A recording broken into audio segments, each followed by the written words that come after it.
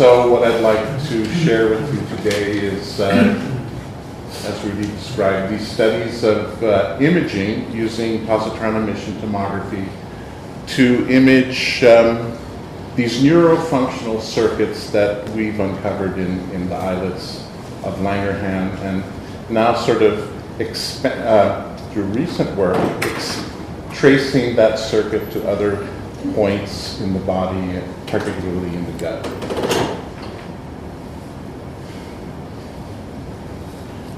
So if you want to leave right now, it's all good, but just make sure you remember the next 4 slides.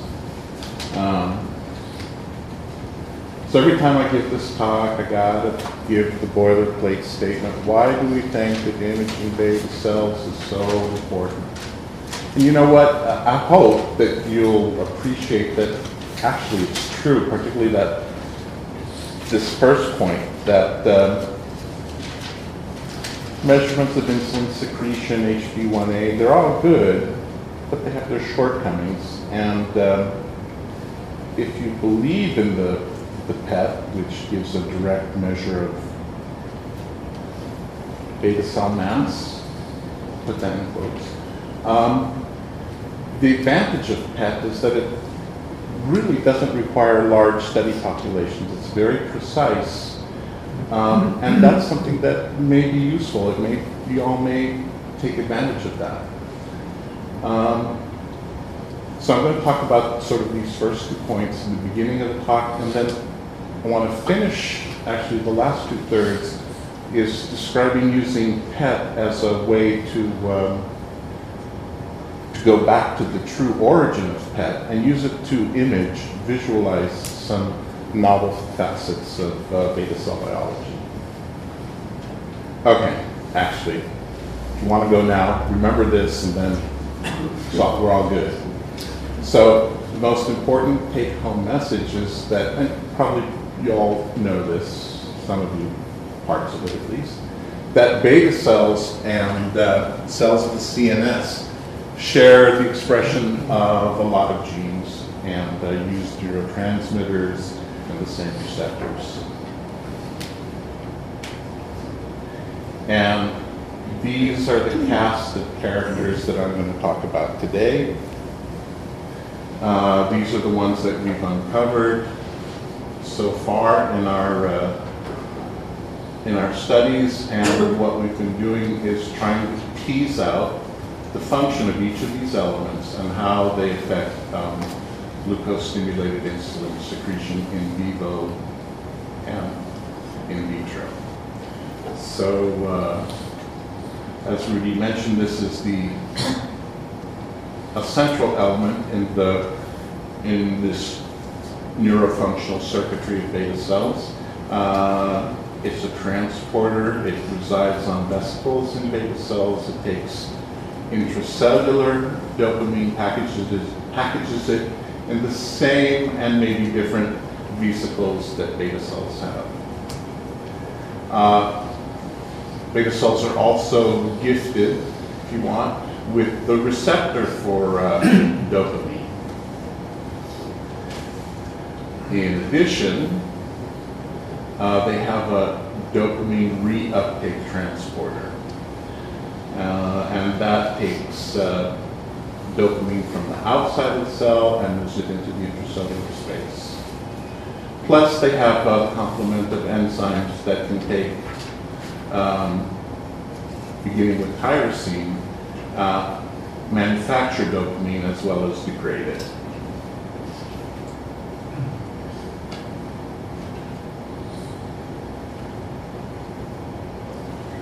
All right, so because they express these neurofunctional markers, we can entirely rip off CNS PET science and brain PET, studies that they've been doing for ages and apply them to the beta cells. And because PET is so precise and has such a large dynamic range of accurate measurements, we can make some very precise quantitative measurements of the concentration and density of these targets in the space of the pancreas. This was the study that Rudy referred to, done in collaboration with Robin, and here it is.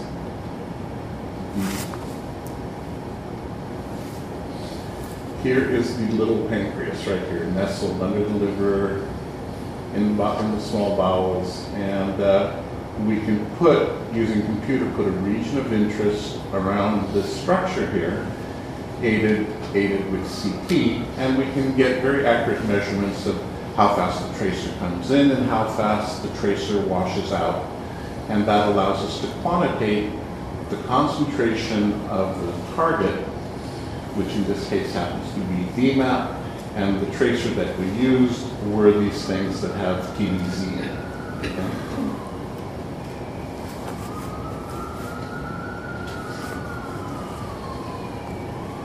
All right, so I'm also going to talk about how beta cells use dopamine, and we discovered that there's an endocrine sort of autocrine loop where they make dopamine, secrete dopamine, and respond to dopamine. And this is involved in the regulation of glucose-stimulated insulin secretion. And if that wasn't enough, we've postulated that dopamine can act as an anti-incretin. And we think it has something that is very relevant, this circuit in bariatric surgery. And I'll try and convince you of that point. All right, so again, as Rudy mentioned, we started off these studies doing in an islet transplant program.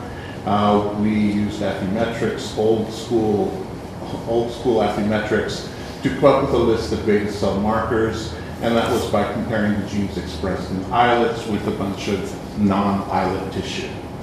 And the shocking then, was that there are a lot of genes expressed in islets that you normally associate with CNS tissue.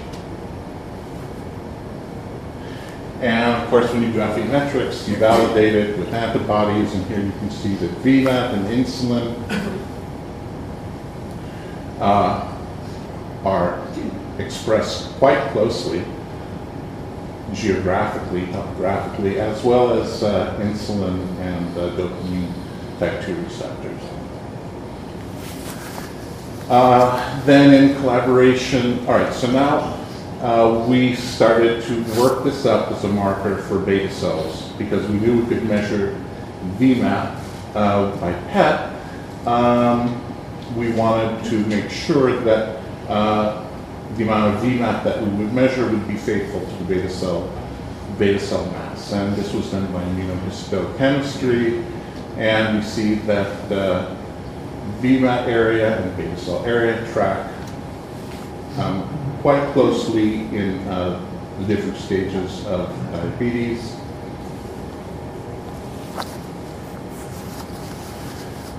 And I think I said this before, what we've done really is we've just co-opted everything that people use in the brain and applied it to the pancreas.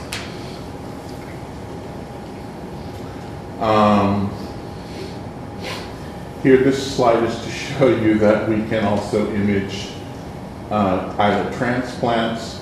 And here we transplanted islets around a little puck with growth factors here in the abdominal wall. And it lights up very, very nicely with this tetrabenazine tracer. And this is just the native pancreas in the rat at a different plane in the animal.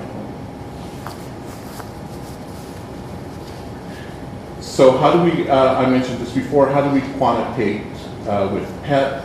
And it's really based upon the kinetics of the tracer in the region of interest, which is the pancreas, and we measure the rate that it flows in and that it washes out.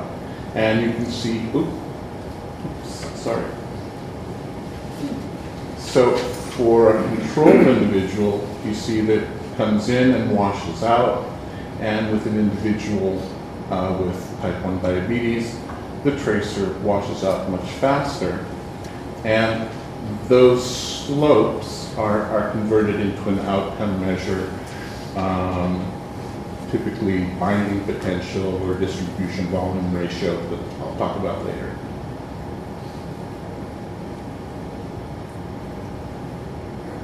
So, shout out to Rob and to Pat, who were really responsible for organizing these studies. When we use the DPBC tracer and we study humans with type 1 or type 2 diabetes and healthy controls, and we measure the average concentration of VMAT in the pancreas, we get these values. And you can see there's an enormous spread here in healthy controls. You can see even better or worse, there's an enormous spread in people with long-term type 1 diabetes. And the few people with T2D that we study are sort of luckily here in an intermediate level.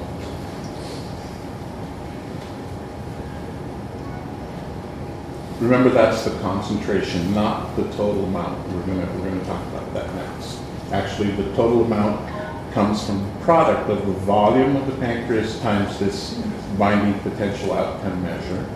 And we've taken the same person and tested them twice, and done it in a series of individuals, and from that you get these statistics that are that tell you how sensitive the test is and what are the minimal detectable change. And so what we came up with is that if you take one person, image them twice, if the change in the signal is more than 15%, you have a 95% chance of knowing that's not due to chance and inter-operator variability. That translates, that minimal detectable change translates into a change in BCM of 17%. Either way, increase, decrease. So that's as far as we've gotten with the imaging. And right now we're waiting to begin a longitudinal study in type 1 patients. The trouble is now we don't have a director of a PET center, so we have to wait. Isn't there any interference with other cells in the islet at all? Or with neurons going into the islet? No, because they're, particularly neurons, not a lot of VMAT, not a lot of mass, of VMAT mass, as determined by immunohistochemistry. Now that's, certain low levels of expression we can't tease out of that. But really, when you put the VMAT stained piece of tissue under the microscope by immunofluorescence, you don't see a lot of neuronal VMAT. It's not there. Having said that,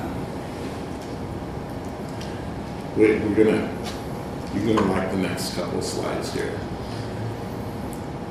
All right, so I said that the thing we really care about is the total amount of VMAT, and that's the product of the pancreas volume times that binding potential. So when you multiply those out in this study, you get the following distribution of total VMAT amounts in the population. And no matter what you do, there's this spread here in the normal controls. And you go, hey, Paul, but these are long-term type 1 diabetic people.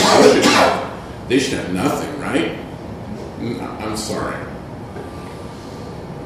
But it doesn't look like it's nerves, because we can't see it.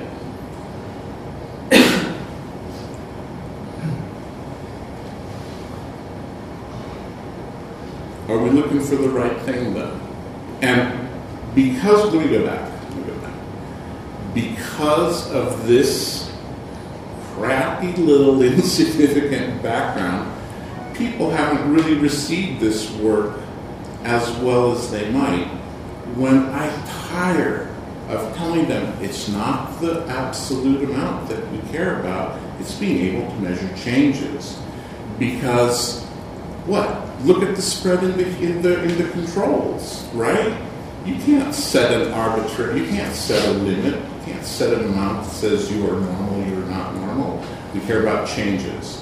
And so that's what I work every time I go and talk and try and impress upon people. This is about changes, not about absolute amounts. Is there any way to normalize the SMS based on the difference in weight? Oh, we tried dividing it by BMI. The 10 formulas for BMI tried that. Body surface area? No. Didn't help. But then how can you say that you're valuing the SMS? Because this reflects what is found histologically. If you do histology based on mass in a bunch of people, it's just as spread out as this.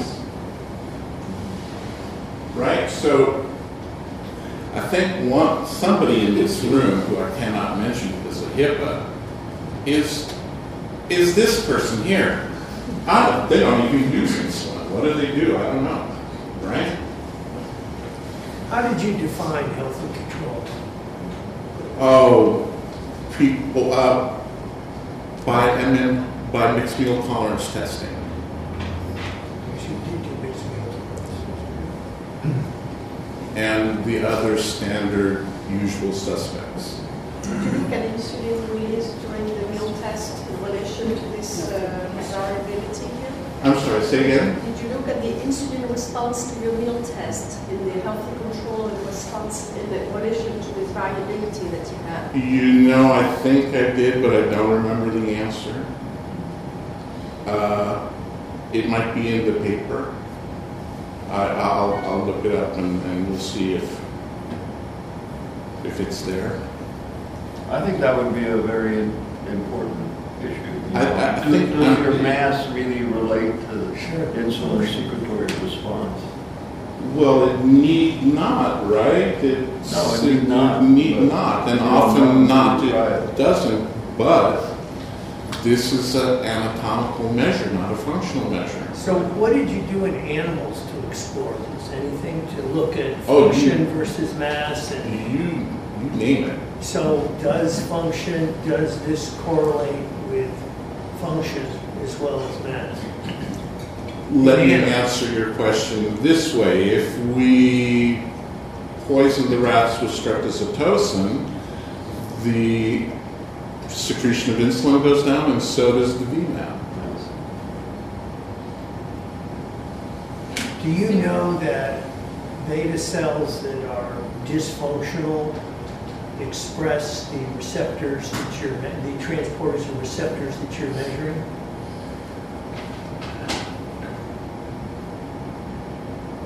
Not completely. That hasn't been, but that's a hard study to do, right? In humans. No, well, I mean, I think you do it in animals to try to get some sort of understanding. You can't really do it in humans. I can tell you what we have done. We've tormented the poor rats for 5 days with sulfonylurea and looked at the amount and just keep them secreting, and looked at the amount of meat. It doesn't change.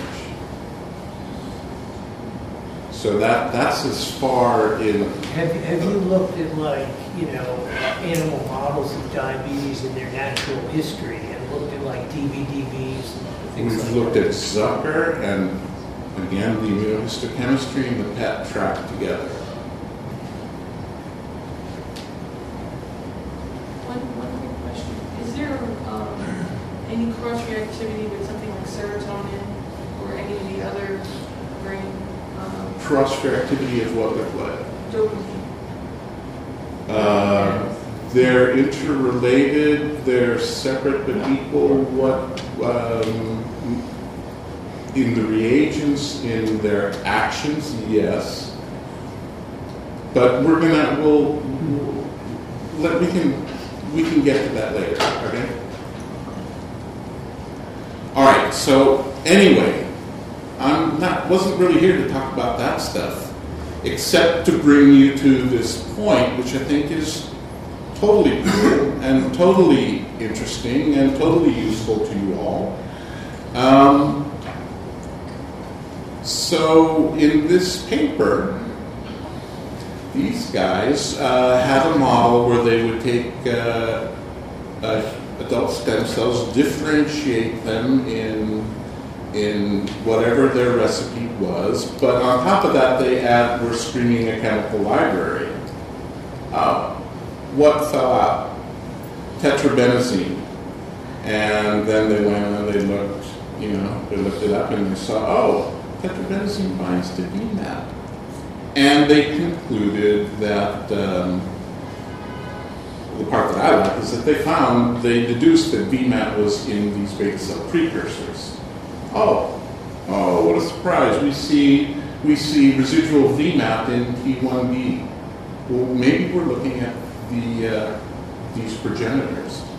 And so as soon as we get the time and the resources, and these aren't very easy studies to do, but we're trying to work up a probe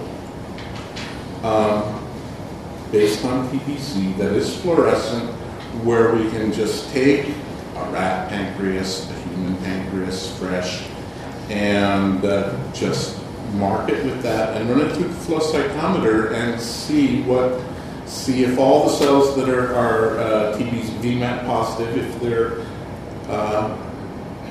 insulin positive or not. Now, as an aside, and also in this light, is people have been measuring beta cell mass with different tracers, like to GLP-1. And you know what? They find the same damn background. They study T1B patients, and their signal is not zero in T1B. So all of us are picking up this background where we expected there's nothing, it's there. So I say use the cup half full or half empty. Okay. Half full. So would not that be actually an answer to the previous questions, that there is not necessarily a relationship between mass and function? Because you're measuring mass in type 1, and then we know the function is impaired, yet you have some mass. You are correct. That's better. Well said. All right, so while we wait for the human studies to be done, no patients, no pet center, we needed to do something in the lab because, playing Candy Crush just wasn't going to do it. So we went back to the lab, we took a rat, and with the purpose of saying, okay, they have these neuro things in them. What do these neuro things do in a beta cell? How do they affect glucose-stimulated insulin secretion?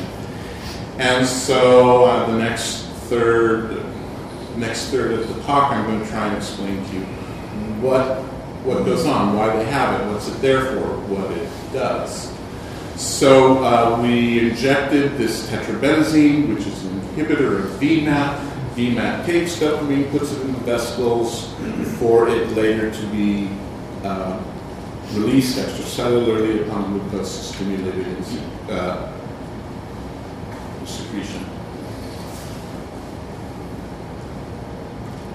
And so when we inject the poor rat with TBC, the first thing we found, and this was just one of those really cool lab moments where you think, this is probably going to happen, and it does. And so here is the vehicle. And when you put TPC in, the glucose excursion is, whoa, look at that. It's very, very flattened. And that effect can be rescued with by giving concomitant L-DOPA. So a rat is good. Human islets are maybe better. And so we repeated a lot of these experiments using the pharmacology mindset to use these different probes to figure out who was doing what and how it affected GSIS. And the take-home picture here is that if you inhibit DMAT, you get more insulin. If you inhibit the inhibitor of of insulin secretion, dopamine, you get even more insulin. Dopamine pushes it back down, and that is shown again and again and again. Sort of closing up this model, we actually went to human beta cells, put them in a little dish, put in little electrodes, and we found that when you put in glucose, they give you back dopamine, and that's done by electrochemical detection. And so after all those experiments, we came up with sort of this model. And here, because we know that beta cells have this transporter for large aromatic amino acids, they have a transporter that can take dopamine and shuttle it to the inside. They make dopamine, they respond to dopamine by inhibiting GSIS.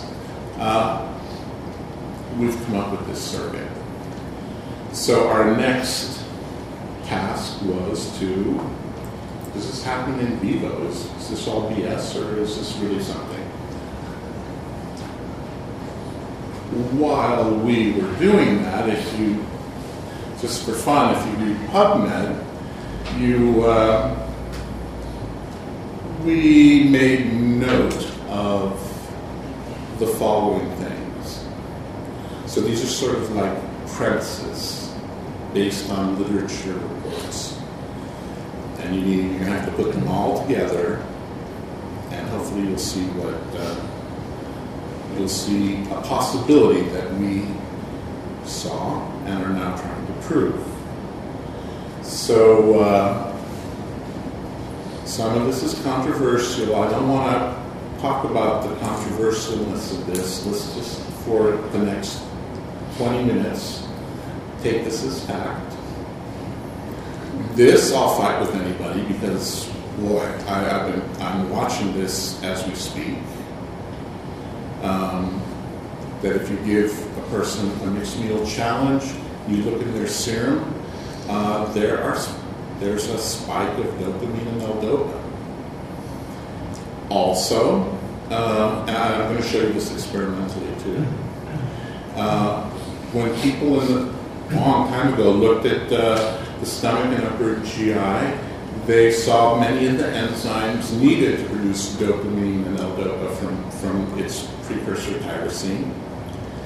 And now, if you pay attention to that geography, that topography, you'll notice that Roux-en-Y surgery bypasses much of the dopamine-producing, L-DOPA-producing tissue of the foregut.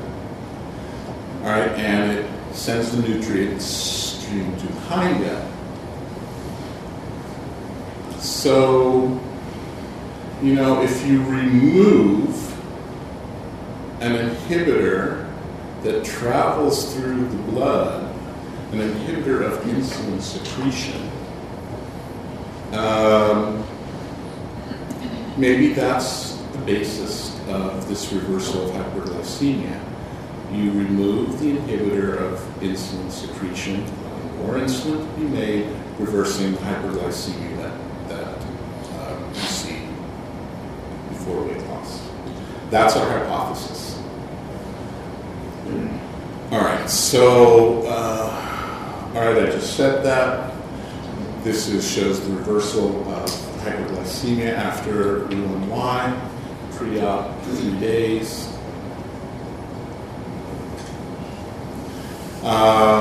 Going back to the test tube, to the petri dish, when we take human islets and we challenge them with glucose and incretins and dopamine, they have opposite effects, enhancing insulin secretion, suppressing insulin secretion.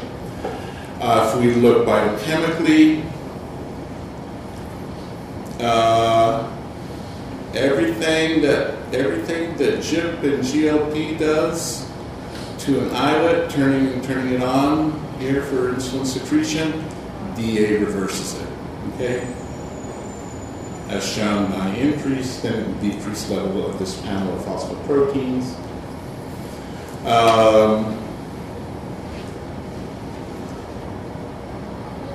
Yeah, more of the same. Let's do that.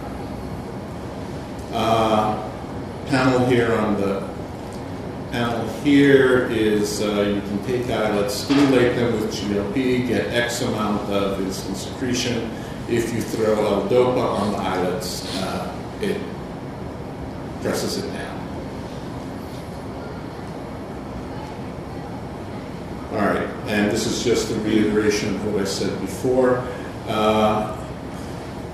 The stomach, this part of the stomach, and the upper intestines are supposed to be the dopamine, L-DOPA producing tissue. Down here, this is more where GLP-1 is made. And when you do the bypass, you kind of skip this part, right? And you just focus here.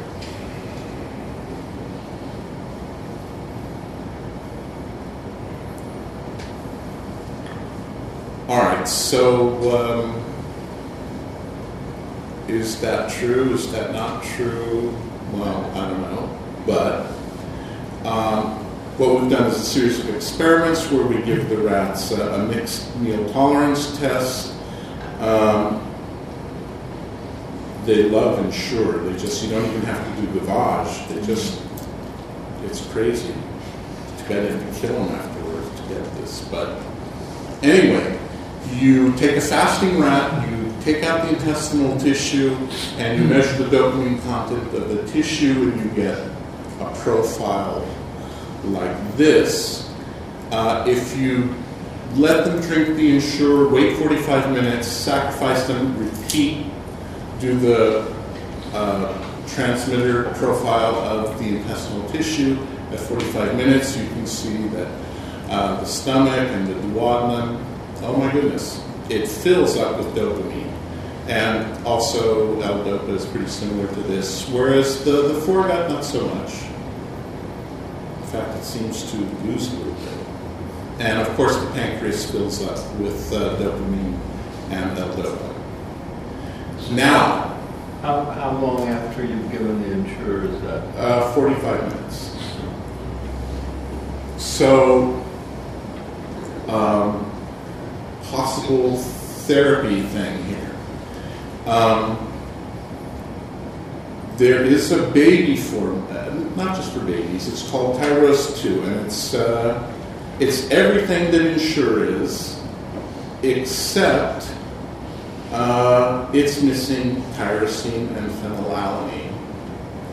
And if you give that instead of Ensure, you don't have those spikes of dopamine and L-DOPA. So on the basis of this, if you were to do an MTT using Tyrose 2 as the stimulus, you should see a very different profile of dopamine and L-DOPA. And how do they do that? Because I've already said this. The enterocytes that we from these rats, we've looked at using immunohistochemistry and staining for tyrosine hydroxylase, which is really the most important one because it takes the first step, tyrosine to L-DOPA, pylorus, duodenum, clearly there, ileum, jejunum, not so much. It's there, not so much.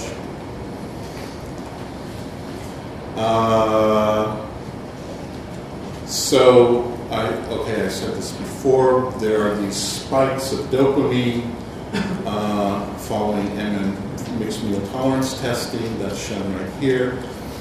Also in humans, and now Judy and I are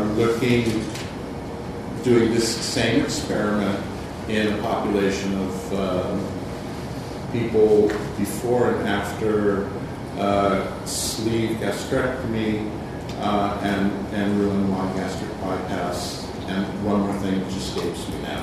I forgot. Bam, thank you.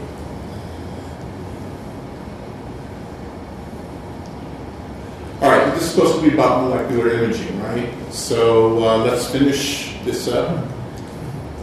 And I'm going to tell you the sort of most recent experiments that we've done to shore up the pillars supporting this hypothesis.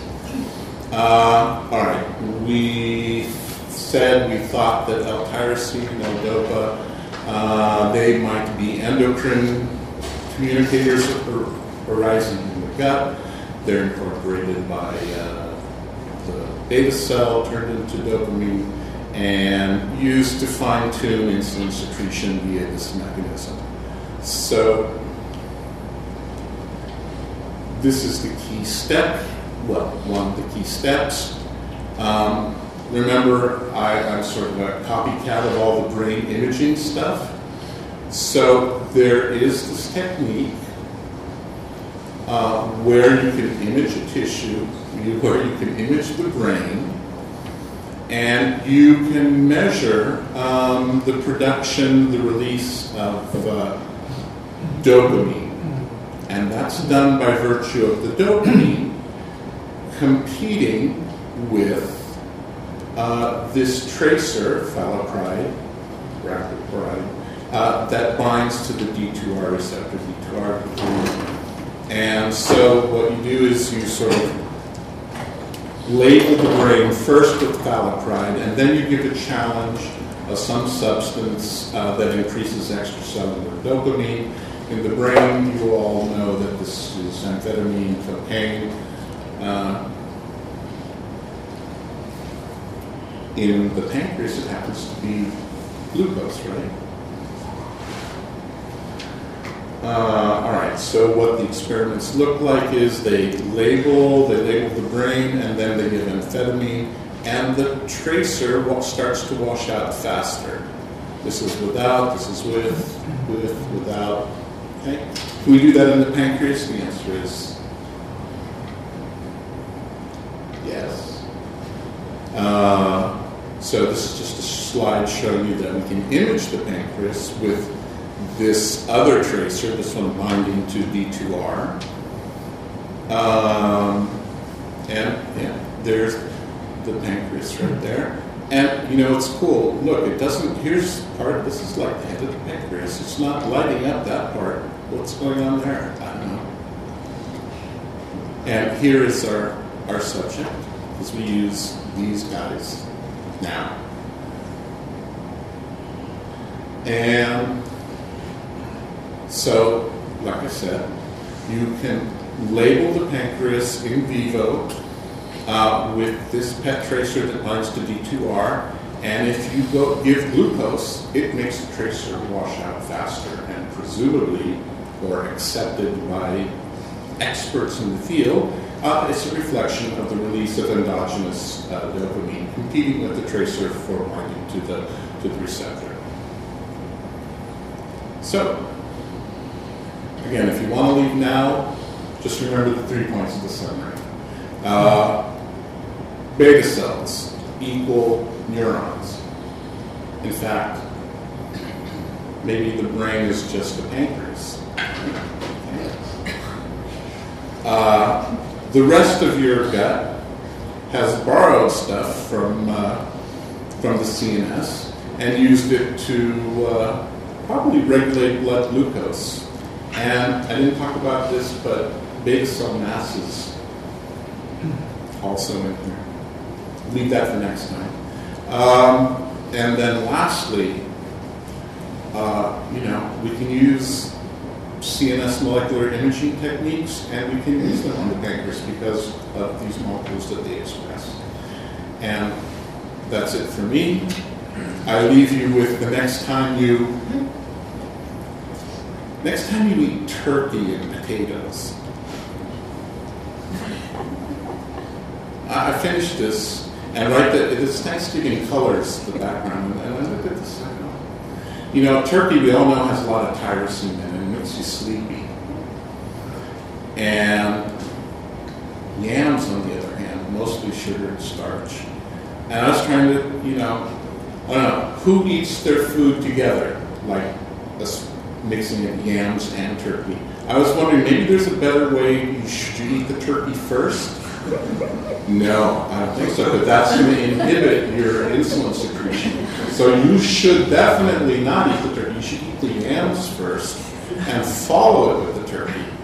And I don't know about the squash. I don't really like squash. All right, let's just credit where credit is due. I like to.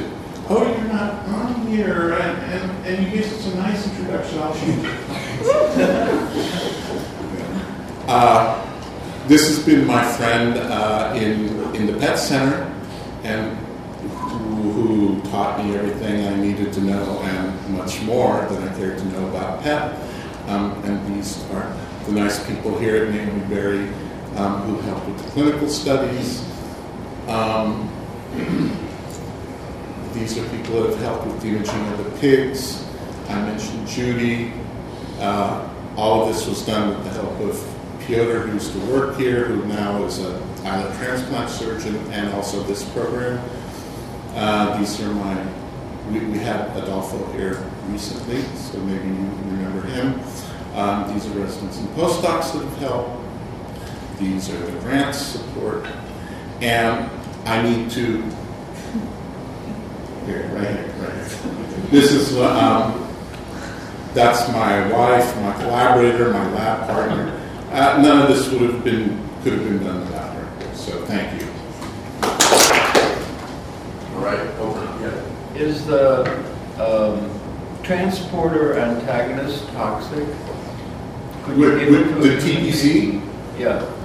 It's used. It's used to treat Tourette's. So, did you ever do a study, the MTT in a Tourette's patient? No. I wanted to, but it was just couldn't get it going here.